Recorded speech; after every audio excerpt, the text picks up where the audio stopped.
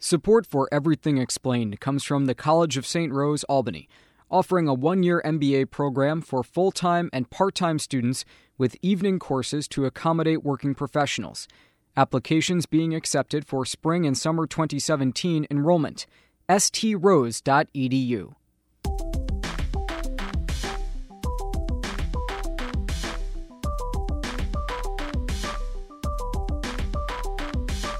It hasn't been a great season for those with a fear of clowns. But what is a clown? Like, what really makes a clown a clown? Is it someone who dresses up in stereotypical garb? Someone whose goal is to make us laugh at ourselves? An insult to call your enemy? This is Everything Explained, a podcast dive into issues discussed in the media. This week, we talked to Ragliacci, a clown out of Troy, New York, about his experiences as a clown and some of the history behind where clowns come from.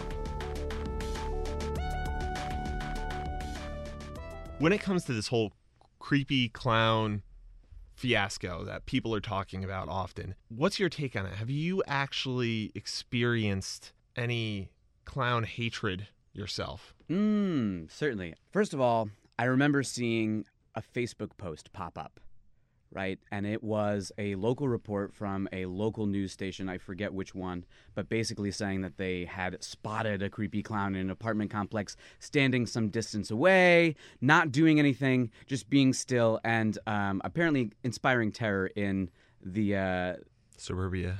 Well, yeah, the suburbs, but also like schools have reported it now, and people in the cities have reported it, although it does seem to be overwhelmingly being reported in suburban neighborhoods. I know Clifton Park was one, to the point that the superintendent of schools, if I'm to understand correctly, was saying that anybody in the school who dressed as a clown on Halloween would be subject to all sorts of investigation or discipline, which is crazy how quickly these things escalate. In my personal life as a practicing clown, I recently actually experienced some discrimination. Not only have people come up to me on the street and asked me, what do you think about it? Are you worried about performing out? But it actually happened where I had a performance at a public venue where the organizer of that event came to me and said, I don't want you to wear face paint. I don't want you to be a clown. I said, well, that's what I am. That's what you are experiencing when I perform. And a clown, for me, is a very long-standing tradition that brings these worlds of like theater and music and interacting with children together. So to censor myself would be disingenuous. And not only disingenuous, but harmful to what I'm trying to convey to the audience. And so we had to have a long talk about that because she was saying she had a 14-year-old daughter, and her 14-year-old daughter was reposting things that she found in the media, wasn't necessarily checking her sources. She didn't want this to get out of control. And of course, not for people at this event to feel uncomfortable with the fact that there would be a clown performing there. As I was pulling into the parking lot of the venue, someone rolls down their window, leans out and says, you got a lot of balls showing up here, like that. Really? And I just kind of look at them and I'm like, what do you mean? As I'm shouting out back out of my window, dressed in full clown, waving with a top hat on. And he's like, you're dressed like a clown. Like, don't you think you're going to scare people? And it's like, because you feel that way, I have to do this even further. I have to do this more to kind of change the paradigm of what people think clowns are. And so I'm not afraid.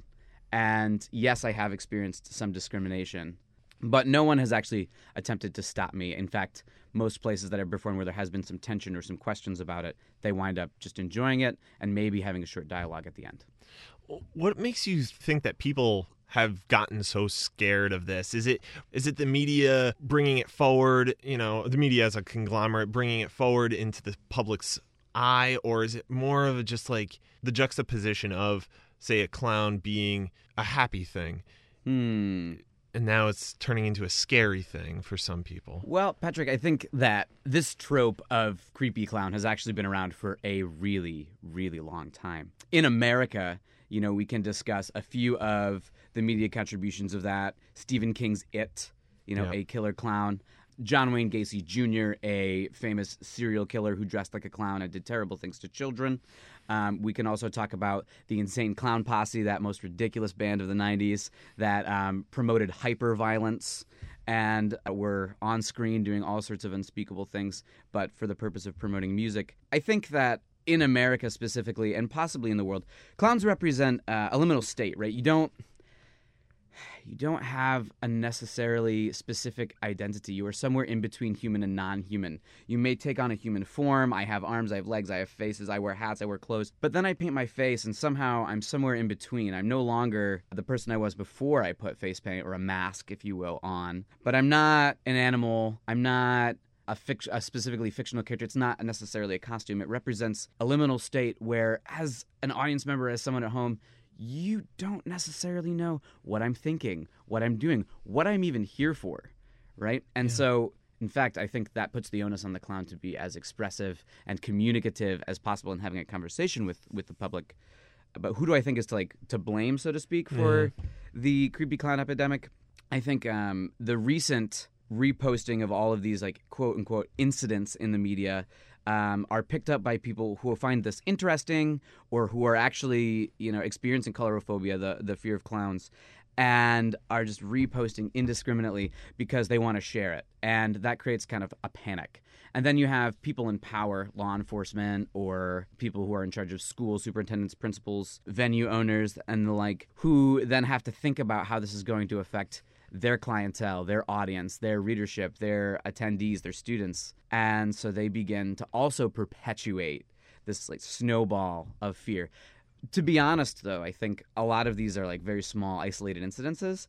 And in my research thus far, the clowns haven't actually done anything necessarily damaging. I've heard allegations of rape, of violence, but from what I understand, most of them just stand there in very traditional, curly-haired, big-shoed clown garb and stare, right? Their idea is to just make you feel uncomfortable, unsettled.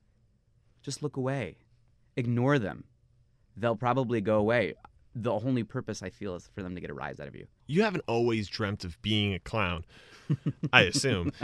Why did you become a clown? Great question. There's also a combination of factors here. To speak most recently, I was on a cross-country journey in 2014 with a backpack, a tiny little drum, and a guitar. I worked my way down the East Coast and met up with a violinist friend in Jacksonville. And from there, we went to St. Augustine, Tallahassee, New Orleans, Houston, Austin, Portland, Oregon. Actually, she wound up leaving me behind in New Orleans to go to California.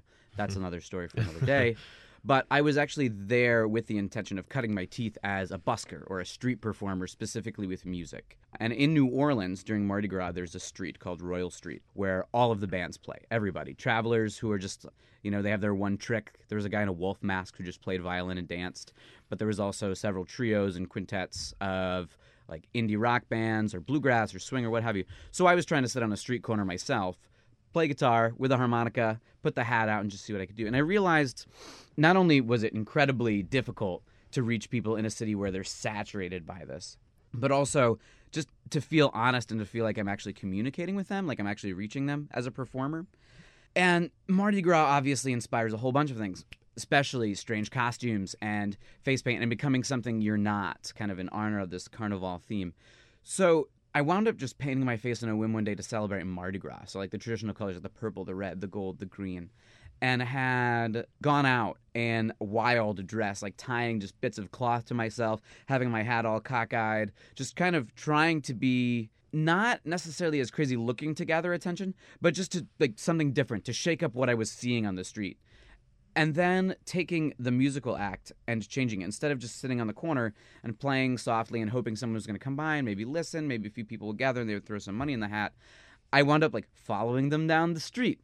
Creepy. No, just literally playing guitar and trying to toy with them, trying to have a conversation with the audience, as I think some theatrical folks might call it, breaking the fourth wall. In other words, I am not a thing to be observed dispassionately or passively. I am also not here to play to a glass wall and have people observe and appreciate from the other side. So you interactive Yeah, audience. I brought a whole bunch of percussion instruments and just threw them on the street and was pick one up, come play.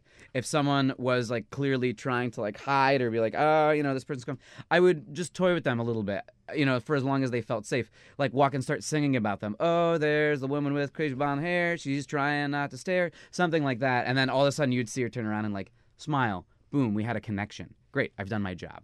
So that started to become in practice for the rest of this cross-country journey in 2014. And then that led me to a research into clowning as a historical craft, as a spiritual journey for people, as clown as a member of society in many different traditions all over the world, and also discovered that my uncle, who passed away in 1995, God rest his soul, he was a clown, actually. Not necessarily a professional clown like working for Ringling Brothers or anything, but among being a painter, an actor, a writer, a dancer, a model, he also did some clowning in Greenwich Village in New York City and had a fascination with them where he painted them. And I was all of a sudden snapped into a memory of my very young childhood where each one of them, I'm the oldest of three brothers, we each had a portrait of a different clown painted by my uncle on our walls. And so in thinking back, it's like I've always kind of been exposed to clowns as an idea, as something like part of my narrative. And so it seemed very natural to begin this exploration to what clowning is and was and possibly could be. Where did clowns get their start? Like, where did it come from? Was it Europe? Ooh, man. Gypsies? Yes and no and no and yes. It all really depends. I would say that from an anthropological standpoint, there are people who you might identify as clowns in society going as far back as, like ancient Greece even, right? And I'll just speak briefly on this so we can get back to it later, but the idea that a clown is a member of society who has the ability to transgress the normal, the everyday, to buck the law and order set forth by the powers that be in that society so that they may actually have other people experience catharsis through their transgression, right? I mean, for instance, we're on a radio station. If I just toss this mic and start screaming at you and being all kinds of crazy, right? The guys in the other room next door, they'll never do that. They'll never, then again. But no, they'll never try to buck anything outside of what the context of radio is and what the proper behavior in radio is. Or if it does happen, it's immediately edited so that, you keep the continuity. For me, it actually makes sense to try and do something purposefully, but possibly also erratic or strange or abnormal so that the balance is shifted for a moment. One short piece about that, there is a sacred clown in the First Nations tradition in Canada, so indigenous people of North America who happen to live in the artificially known border as Canada at that time. They have a Heoka, which is a sacred clown, and I'm not part of this community and I can't speak necessarily deeply or knowledgeably because I don't know what it is from the inside, but reading about it by a book about John Lame Deer, and it is about his experience as a sacred clown. They actually called them sacred clowns in their community. Had the literal ability to defecate on the chief's head if they felt the chief was being out of line. Oh, wow. Right? Yeah. Pretty powerful. The idea being that the chief is still human, is still equal in terms of their participation in their community and their tribe, and that if they were getting out of hand, this clown was there to remind them in a very visceral, physical, observable way that you're no higher than anybody else. If you're getting out of line, you need to think about that. And that allowed for, the other people in the community to say, oh, ha, great. You've been taken down a peg. We feel like we have our power back. It's, I think, a lot about achieving balance. So where did clowns start? I think clowns as we know it in America had a basis in Europe, probably as early as the Renaissance. I think even before that, they were called something different, right? We have many synonyms for clown in the English language: fool, jester, so on and so forth. And those are not necessarily clown, but they are definitely a part of that narrative. The general clown community. Yeah, absolutely. Because a jester was hired by monarchs, kings and queens, to be an entertainer in court. A clown is also an entertainer. Now, the jester, obviously, if you look at that history, was specifically hired in a lot of ways to be funny, and also, interesting point, they were also there to be observant of all of the going-ons of the court. I mean, they were one of the people that were honestly closest to the leader, the kings or the queens, because they were there all day. And in doing so, they probably were privy to a lot of information that the general public wasn't. And they were the only ones who could probably speak out and call a king or a queen ridiculous, to actually burlesque them or mock them in public and still keep their head. Yeah. So, that's, in other words, to draw an allegory between that Heyoka and like medieval clown or medieval jester, you've got the idea that they are there to strike some kind of balance, to take people who have more authority or more power and just let them know, like, hey, I see what you're doing, and I'm going to make that publicly available. So would you say a clown is similar to a political satirist today, similar to like Andy Borowitz or Stephen Colbert, or is it a little bit more complicated than that? Well, some of them. Some of them, sure. It depends on the tradition of clowning. Like, clowning is vast, because we have, to speak a little bit more in the history, and I'll definitely get to your question, but jesters, fools, medieval clowning. You have Shakespeare's clowns, okay, very important, especially since Shakespeare's in the news now. Like, go see a play. Just go do it, please, for the love of the English language, for the love of great art. Just go check it out. But he wrote in clowns as often as the people who are so foolish in their behavior, but are also imparting some of the best wisdom and observing of the characters and what's going on with them, and is able to kind of speak the truth while also being ridiculous. Then you have Commedia dell'arte, where there are different clowns that are kind of all specific roles, specific members of society. You have your Zani or Zany, if you will, who is kind of the ridiculous, erratic behaviored, like town crier or town fool. Then you have, the doctor, who's like very serious, but also all of these are different archetypes of like human personalities, and the clowns are just making them kind of larger than life and talking about what their potential is to kind of interfere with business as usual, interfere with society in a normal way. So if you could reiterate your question just so I can go more specifically to it, that would be helpful. When it comes to the political satire, so Andy Borowitz, Stephen Colbert, people who, John Oliver, sure. Make fun of the politics today because we don't have kings and queens, not really in the roles that they used to be. Okay. Now I understand you what see, you're saying. Yeah. like a parallel between the clowns and jesters of yesteryear and today's political satirists, or do you think clowns have really diverged? Do they serve a similar purpose? I think a lot of clowns do. Yeah, they are obviously, they're participants in the world around us. They are privy to the same information and experiences in the human narrative. And so if they see something they don't like or want to talk about, they do. And they have a way of doing that. I would say, as opposed to necessarily, clowns could definitely be satirists. They could be muckrakers in that sense. And they can go from a range of like serious and grave to hilarious, absurd, and everywhere in between. There are definitely many clowns who will take current events or like ubiquitous or universal human themes, love, hate, fear, surprise, things like going to the DMV, things like trying to feed your kids, things like Emmett Kelly, right? Ringling Brothers, Barnum and Bailey, like this era of American circus. He has Hobo Willie, and Hobo Willie is this character who burlesques the Depression era of the 1930s. So he shows up in like a tattered hat and tattered clothes, and he's got a red nose and he's got like a big beard, but he still has some white face paint. So clearly he's something more than human. He's not just a hobo, he is a clown. But he comes out and does a series of acts that are directly related to what it was like to have nothing, to feel about being despondent and despairing in the economic failure of America in the 1930s. And he has this one act, which is like really great. I love this. He has a peanut, and clearly he's been hungry. He's starving. He needs to eat this peanut. He tries as he might. He can't open it with any tools. He just can't crack it open. So finally, after many, many ridiculous attempts, he brings out a huge sledgehammer. And now the audience is like, oh my God, what's going to happen next? And he takes it and he brings it down upon that tiny peanut, and he gets so excited. He's elated that he's now going to be able to eat this peanut. He picks it up, and of course, the shells and the nut have been blown to smithereens and are in an inedible just mess on top of the table. And he cries.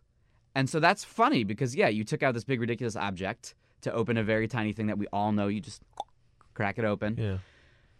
But then on top of that, he's destroyed, so the clown doesn't get what he wants. That's funny. But then if you think about it for a second, it's like now that clown has nothing to eat today, and that clown is representative of like a person who probably didn't have anything to eat today. So you have this dichotomy of like really exciting, funny, comedic material that is also presented with like the opportunity to think about something more serious. So I think political satirists and clowns definitely do have a lot in common. But clowns also have a lot in common with other people. I mean, they have a lot in common with musicians. They have a lot in common with theater and film actors who are maybe just taking you into fantastic worlds or just telling stories as opposed to necessarily being critical about them. And there's a lot of good people who fuse the two. Charlie Chaplin, great clown, British, worked in America as part of kind of the Hollywood scene. You know, The Great Dictator, if you know what I'm talking about, his burlesque of Hitler, right? And then he has this great speech at the end where he's talking about what if we didn't have to deal with any of this? What if we all just kind of got together and went along? So, yeah, it's funny. It's hilarious, but there's also like some serious content there. Now, I would say there also are a whole slew of clowns. Like when maybe we think of clowns, we think of the birthday party clowns, big curly red hair, big shoes, funny costume. The stereotype, that juggle, that entertain children. You know, and who I honestly am concerned about with this creepy clown epidemic, because I wonder if their employment has been affected, especially since their work is so closely involved with children, and you know, children are a member of society that we see as like incredibly vulnerable and need to be protected. Like, I really hope that this foolish epidemic has not caused them to like lose their jobs or not be able to find work or to be criminalized or victimized during this. But at the same time, you know, I just think it's important to keep doing that work as much as possible. I'm certainly not going to get into a discussion about how we need to rally around clowns. There are a lot more serious issues. You know, someone had actually, I think I've seen a trope, hashtag Clown Lives Matter. And I think that's deplorable. I think that's not okay, because you're taking something very serious, like the Black Lives Matter movement and social justice, and the idea of an entire demographic of society that is trying to, you know, fight for their beliefs and for justice. And then you're kind of putting it on these other members of society who are entertainers who, might be receiving some flack because of this, but the truth is, like, they're not being killed, they're not being harmed, at least as far as we know yet. So just an important aside. Do you think that it's important for clowns to be more tapped in with emotions and current events than, say, you know, your standard average person?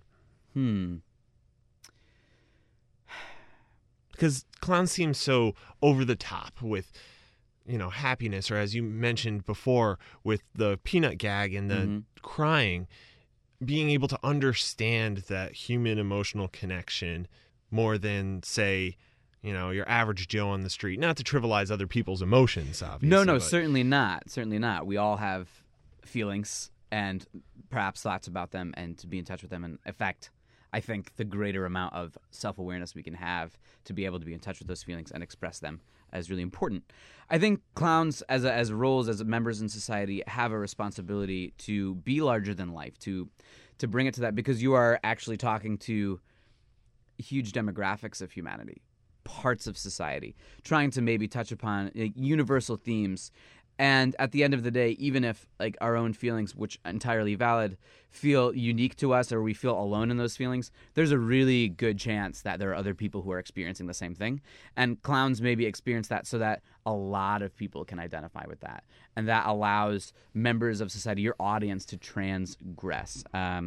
You know, the tradition of clowning that I've been studying, which is called Pochinko, based on a guy from the 1960s and 70s, based out of Canada, I believe the Toronto area, named Richard Pochinko. A lot of mystery surrounding him.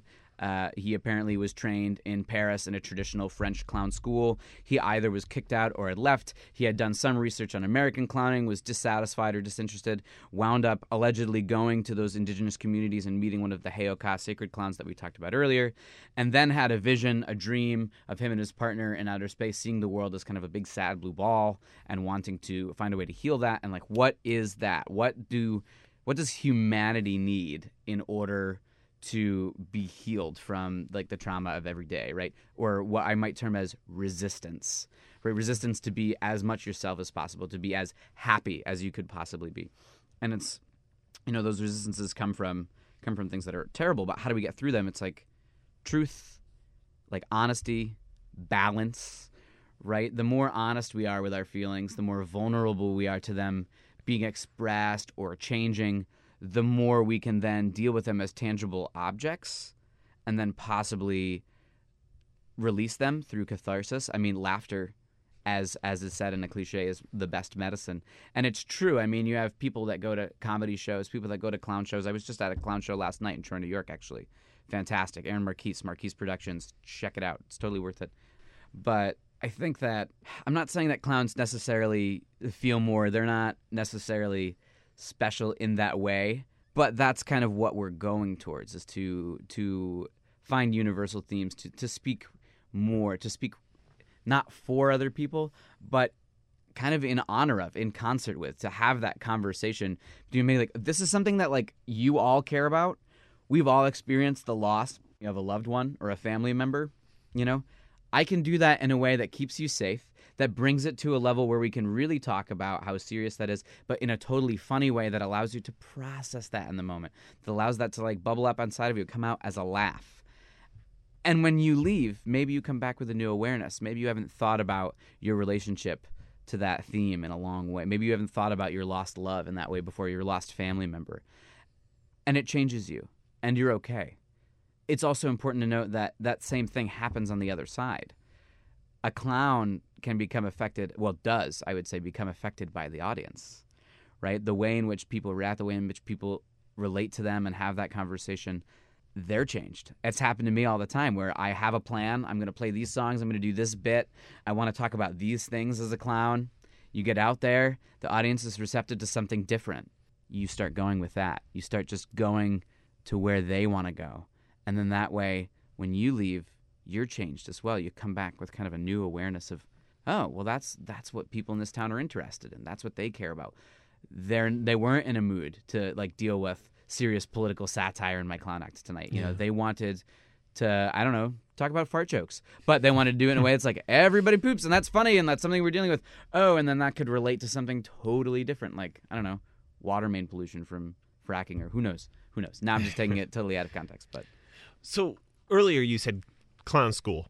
Where do you go for clown school? Like, I'm familiar with, like, you know, Culinary Institute of America for like cooking, and then you know, Syracuse University, the Newhouse School for journalism. Yeah. What's that for clowns? Great. Well, there's a bunch of them. You know, clown definitely having a basis in Europe. There's a specific type of physical theater in specifically France, right, that revolves around clowning, and also circus acts, greater circus acts. Like clowns and circus, I think, work together, but they're not necessarily always tied.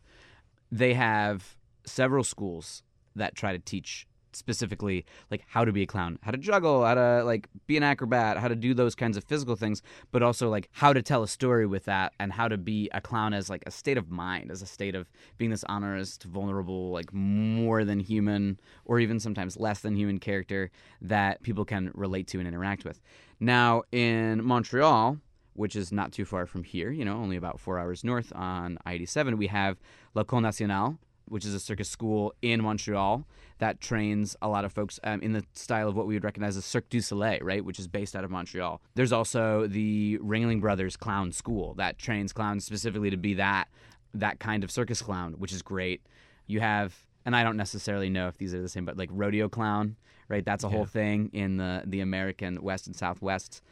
And then there are other traditions. I mean, the one that I chose, this Pochinko clowning, was originally during the 60s and 70s, all taught by this one guy, Richard Pochinko, who would have kind of conventions, if you want to call them that, or large groups of people intentionally traveling to a singular place and spending time like in the woods, at a home, whatever have you, and going through the processes that he had created, these workshops, these games that you would play, these things that you would think about, performing, being evaluated by your peers, trying new things, maybe presenting some of it to the public, going deeply in that way.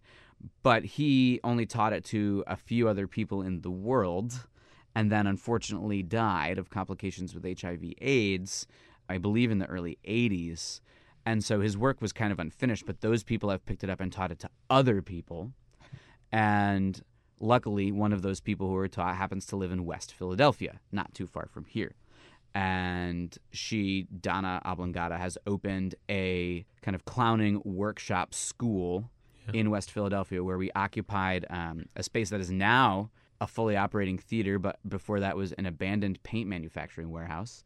And it's called Panorama. And we went there for a 6-week intensive in a big warehouse room with like a wheat pasted floor, and just started to learn about this guy and learn about clowning and the history of clowns. So there's a whole bunch of traditions. There's a whole bunch of ways. And there are definitely institutions, but there are also probably a lot of YouTube videos. There's probably a lot of online information.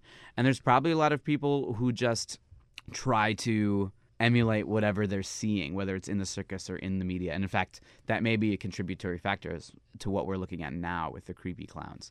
That like seeing those tropes on the internet and like researching them is like, oh, I want to do that. I want to do that. It's Halloween. I want to be scary. But like clowns have this like already built in scary thing. Like I'm just going to do that. And there's information available. Like if nothing else, there's an image of what a creepy clown looks like. Would you have any suggestion for somebody with a phobia of clowns, a way to get over it?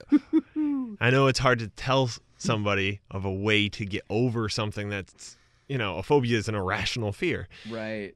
Is there a way to learn or? Oh man, I don't know if that's necessarily on. I don't know if the onus is on the person. Like, to be totally honest with you, I think asking them, like, well, you should just go to a clown show and you should just, like, sit there and stare at them and, like, go through your fear. I think that could be helpful for some people. In fact, in the clowning tradition that I work with, Pachinko, we have a phrase called go to the disaster, go to the fear, right? So if something's going wrong or if you are all of a sudden on stage and you feel afeared about something, go there. Go all the way there. Experience that emotion fully. So that, that's a resistance. You can identify that resistance. You can live that resistance and then hopefully maybe release it. It would be my hope if people who were a little squeamish about clowns went to a performance and experienced it honestly and maybe learned that it's not so scary. Maybe try to find out why they have that going on.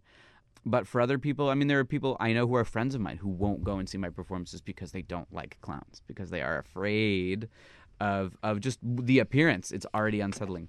So what can we do? What can we do for them? I think since so many people are receptive to media outlets, especially during this time with the advent of, online social media and such great accessibility, I think changing what clowns represent in society and maybe promoting more, I don't want to say positive, but more constructive messages of clowns as opposed to destructive, like this creepy clown thing obviously went viral very quickly.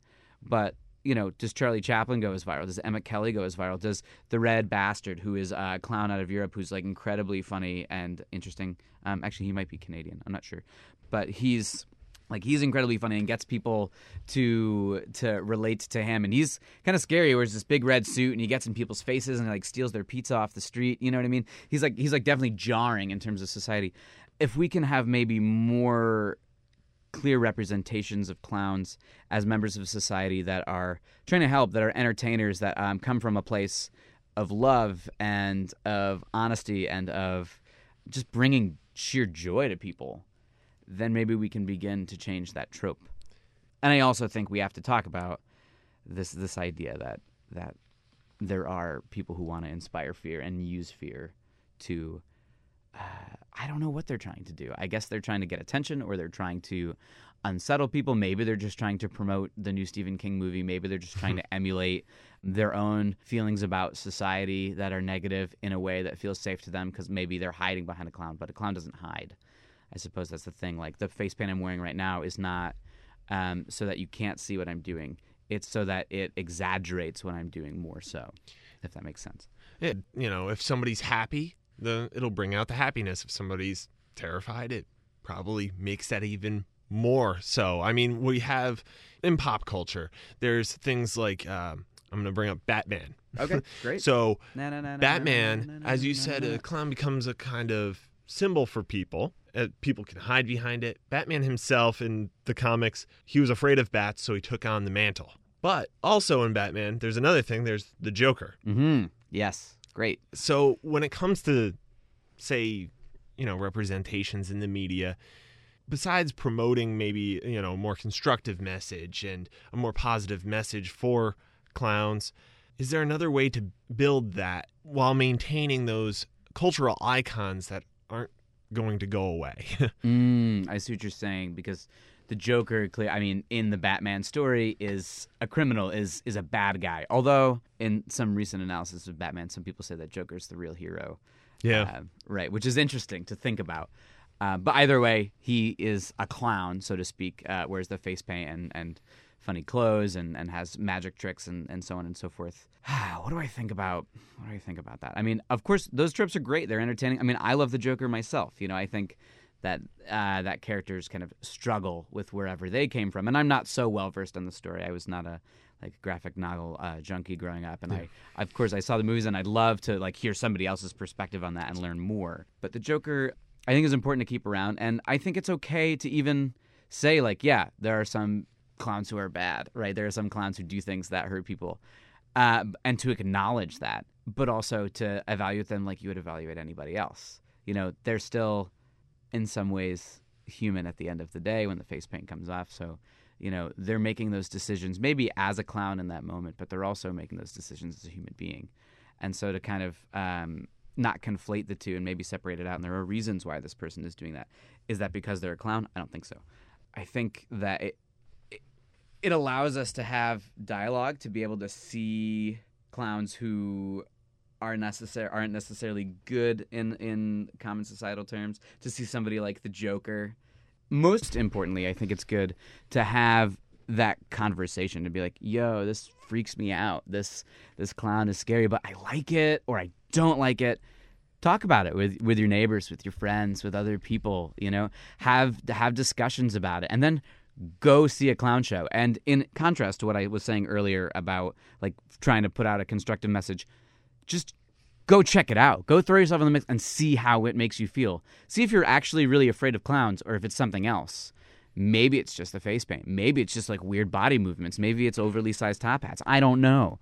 But go there and just experience what's available and maybe even try it yourself. In fact, I would love, and will do either this winter or early in the spring, is teach a little bit of what I've been learning in the Pachinko workshop and pass that on to members of the Capital Region to experience clowns, to experience your own clown, trying to find what that means for you through a number of multimedia, potentially I would say dissociative practices, like using a color meditation and then painting what that world looks like to you, but on impulse immediately, taking a focus on directions and then molding clay out of that with your eyes closed and making a mask out of that, and then finding a story for that mask and how it acts and what it is.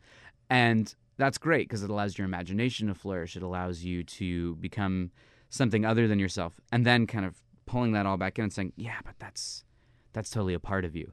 These fears that we have, or this behavior by creepy clowns or criminal clowns that we have in American society and probably in other places in the world, those are part of humanity. Those are part of us too. Normal people do those things as well. So just to think about that and have those discussions. And dress up like the Joker for Halloween. That's great. That's fantastic. Don't hurt anybody. The most important thing about, I think, performance, especially for a clown, is keeping yourself safe, keeping the space safe, and keeping, above and beyond all else, the audience safe. Do you have a favorite memory as a clown?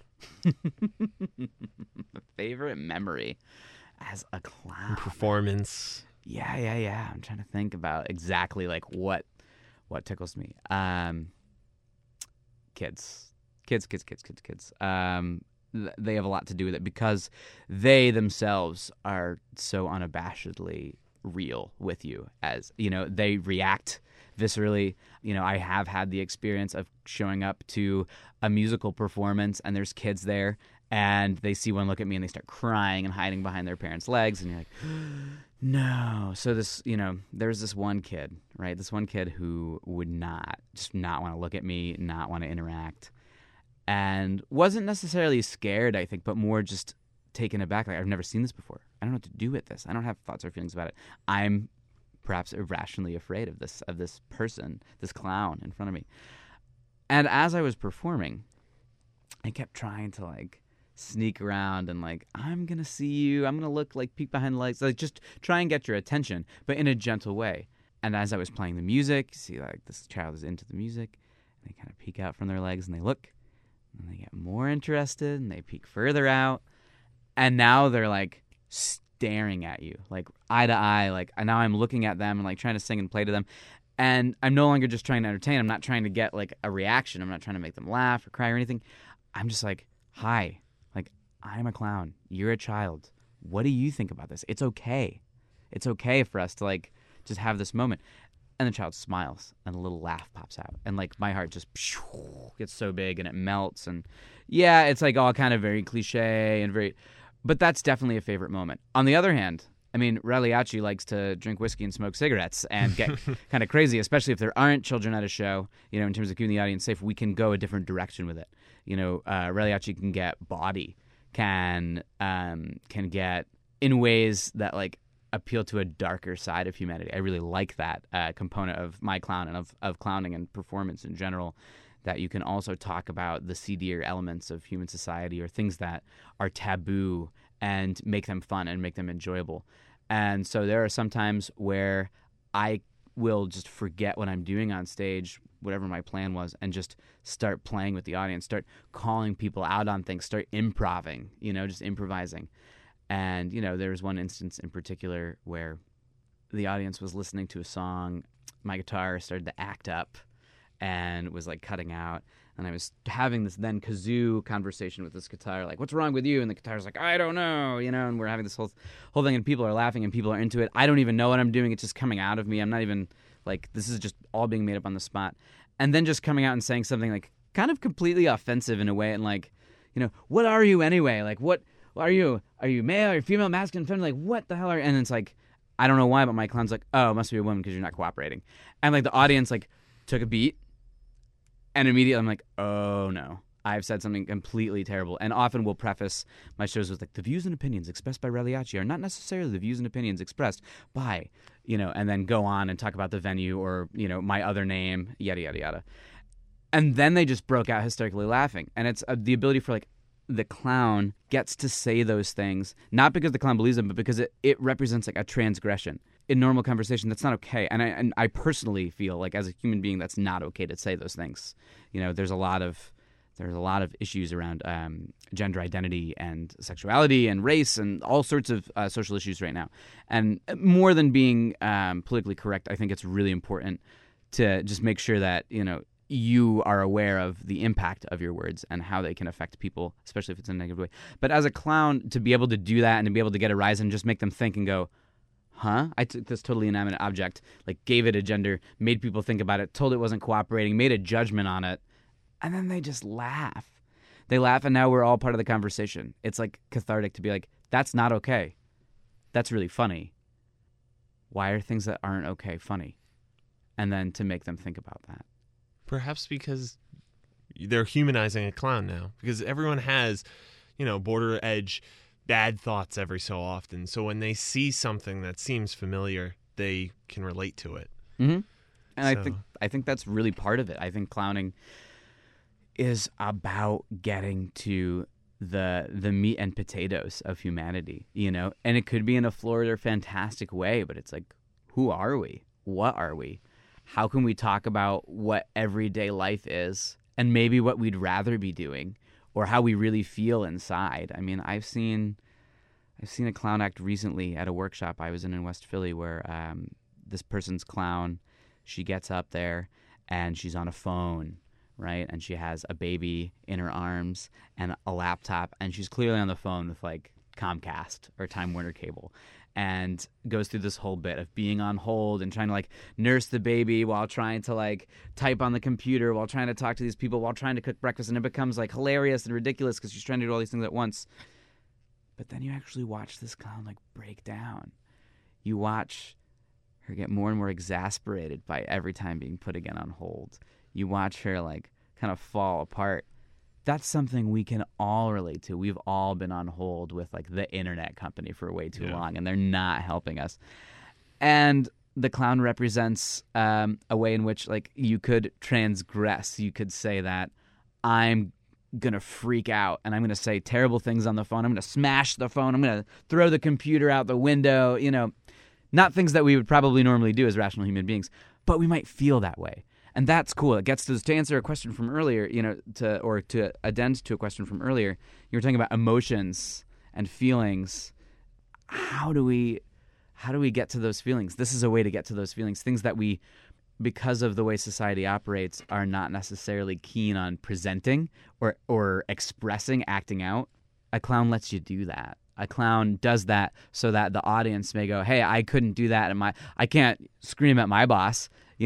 I can't, to use the Heyoka example, defecate on my chief's head, my leader's head, but someone else can. Yeah. And I feel that way. You've allowed me to feel a way that I've maybe been suppressing or holding back for so long. And I think that is like the true meaning of a clown. And there's been done so many ways, through dance, through funny bits and gags, through music. Yeah. Thank you so much for joining us today. Yeah, it was my pleasure. I don't know if you have time for a bit of a song. Yeah, we could. Sure. Ragliacci had come with his guitar to the interview, and at the end, he said he wanted to play us a song he wrote on the whole fear behind clowns. I'm just going to let it play.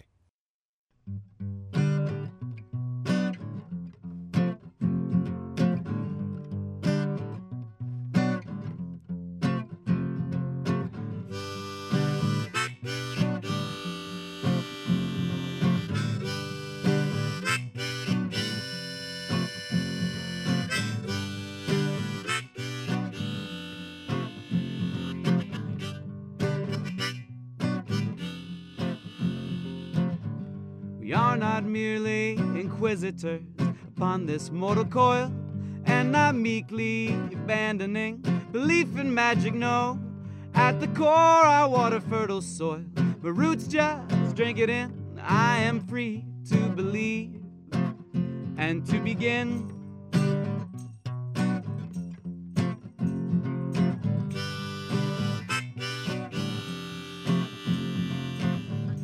That may pass us by with beady eyes, or only suffering, as all life comes to be sometimes. Everything and nothing whirls around my head, sneaks into my bed at night. I like my darkness truly. Please don't try to hide my light. I found my rest when I was weary. It was only reckoning that was a clear and present danger. To the lie, I bear a gift upon my shoulder. It's only leavening my soul, my bread, my whole body is alive. Oh, alive.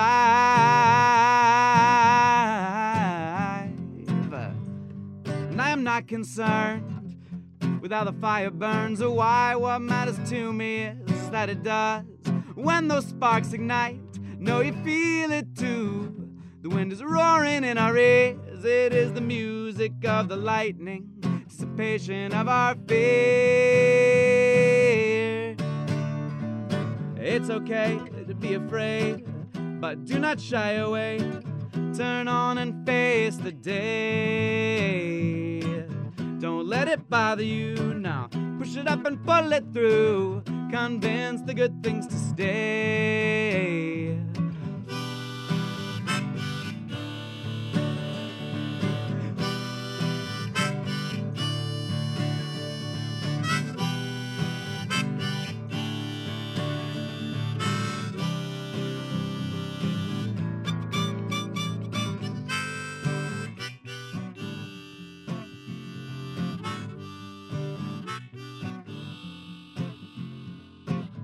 I mix the bone and charcoal pieces, striking the canvas gray, reading oracles from paper, then burning them away. My moral compass is still spinning. I've yet to find my north. My world is wide awake and willing. How about yours? How about yours? And when this galleon is moored, it's only burgeoning. I am the crew and captain too. When the sky is threatening, 3 sprightly gusts blow towards me. Wine lovers and song, ditch the pails, unfurl the sails. The ship is moving on. It's okay to be afraid, but do not shy away. Turn on and face the day. Don't let it bother you now. Push it up and pull it through. Convince the good things to stay.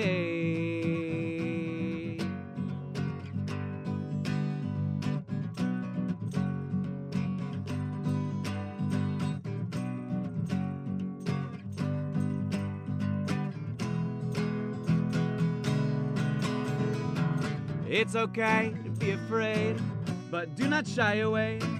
Turn on and face the day. Don't let it bother you. Now push it up and pull it through. Convince the good things to stay.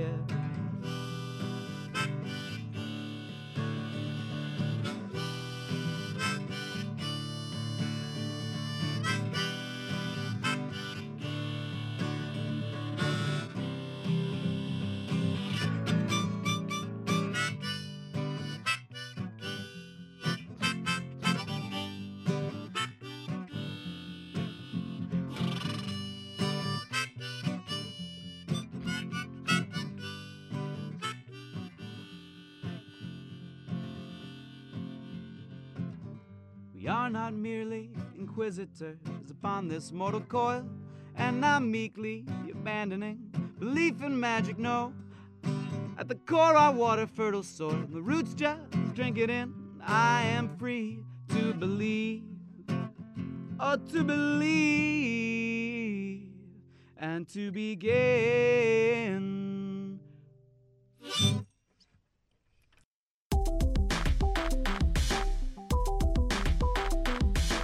If you enjoyed this episode of Everything Explained, subscribe to our podcast on iTunes, Stitcher, Google Play Store, or wherever you get your podcasts. If you can, stop by, leave us a review. It actually helps us to make more podcasts just like the one you're hearing right now. For this podcast, which is Everything Explained, I'm Patrick Garrett.